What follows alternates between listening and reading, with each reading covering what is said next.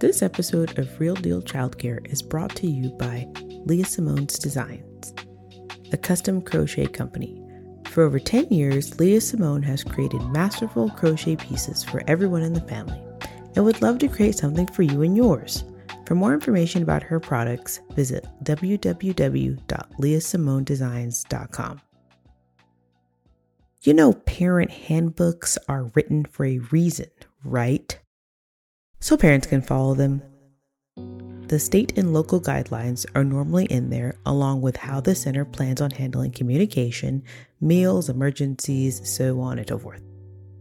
There is one of many things I would like to say about parent handbooks. Why do we have to provide an alternative activity for children during nap time?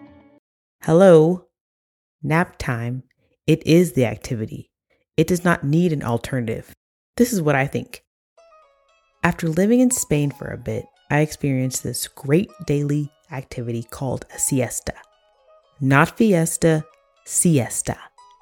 It's a time between 1 p.m. and 3 p.m. where the city shuts down and everyone is told to go home and take a nap. And like really, everyone follows the rules. Las tiendas, that means the stores, shut down. Las escuelas send children home. And most restaurantes close. And the city is literally napping from 1 to 3 p.m. It is the most awesome cooperation of following rules I have ever seen.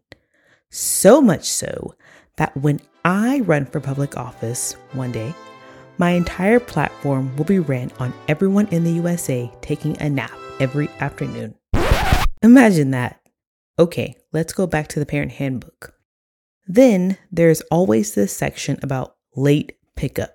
Most childcare owners and directors would like for this section to be placed on the front of the parent handbook, but that would be a little abrupt and it might make for a bad first impression when trying to attract new families to your center.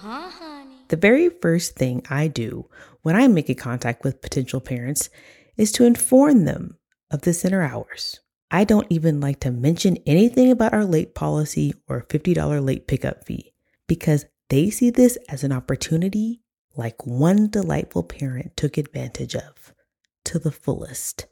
Take a listen. One hot and sweltering summer afternoon, the clock struck 5:30 p.m. Closing time. 30 minutes, I yelled down the hall. Check diapers, faces, gather your belongings, and everybody sat down. This was customary because it is essential that we clean and put away dirty toys, change our last round of diapers, send all the kiddos to the potty, and do a center-wide head count after combining all the groups.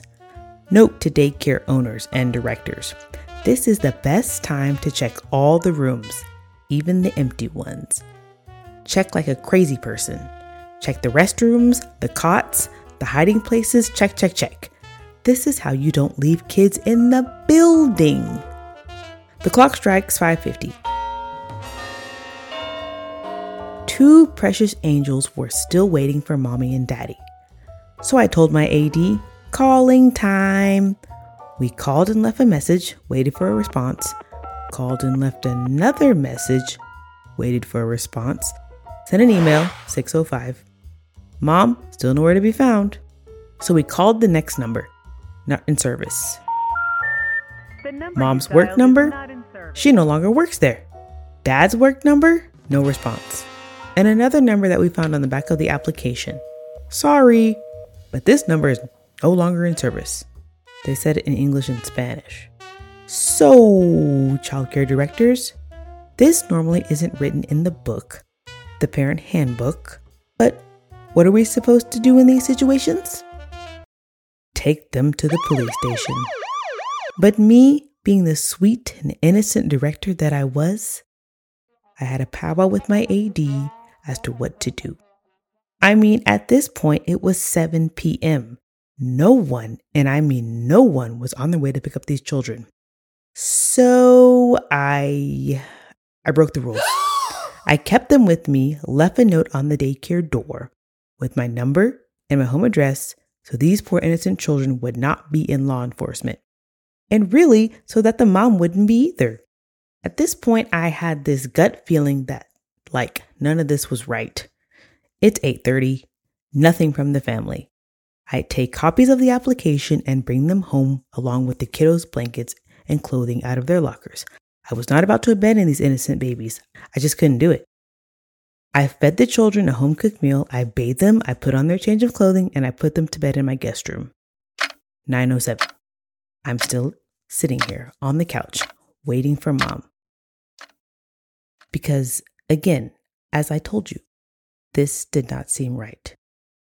Ring, ring, ring, goes my cell phone. Thank my lucky stars. It must be Mom and Dad. Something really bad must have happened, but I'm really angry. No, I can't show that on the phone. I must sound concerned. Okay, I answer the phone. Hello, Mom and Dad. Is everything okay? I was so worried. Let me give you my address. Ma'am, this is Sergeant Carter with the local police. I have Mom and Dad here at the police station and a report that you have kidnapped their 2 children. My heart drops. What? Me?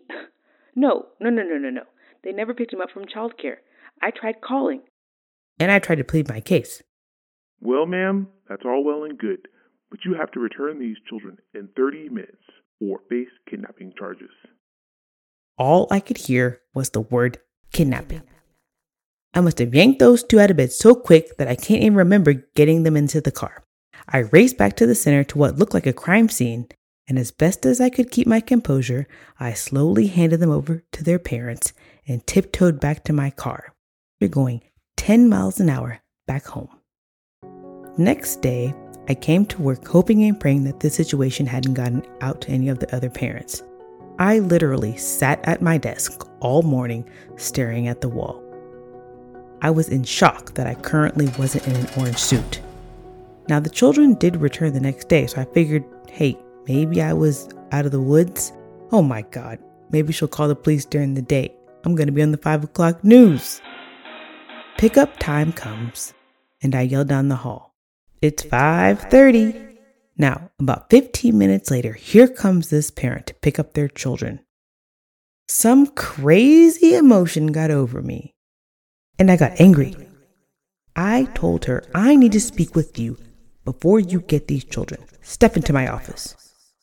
I just want to say this. I did not appreciate what you did to me last night. You know it was totally uncalled for. And now, per the late policy, you owe me $100. So before you pick up these children this afternoon, you need to march yourself to that ATM and go get my money. Without a response, the mother walked out of my office, got into her vehicle, went to the ATM, and brought back the money she owed. I kindly thanked her and told the family to have a good evening.